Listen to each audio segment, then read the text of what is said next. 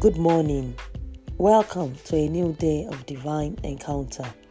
Our strength for today, 18th July, Habakkuk chapter 3, verse 17 to 18.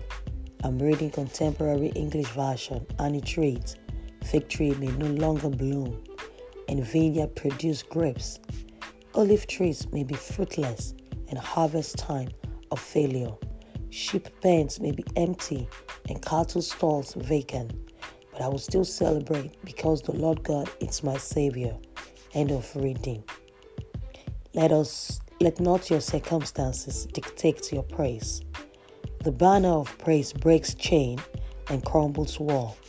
God inhabits praises, and He breaks down gates of bronze and cuts through bars of iron when we praise Him. Amen.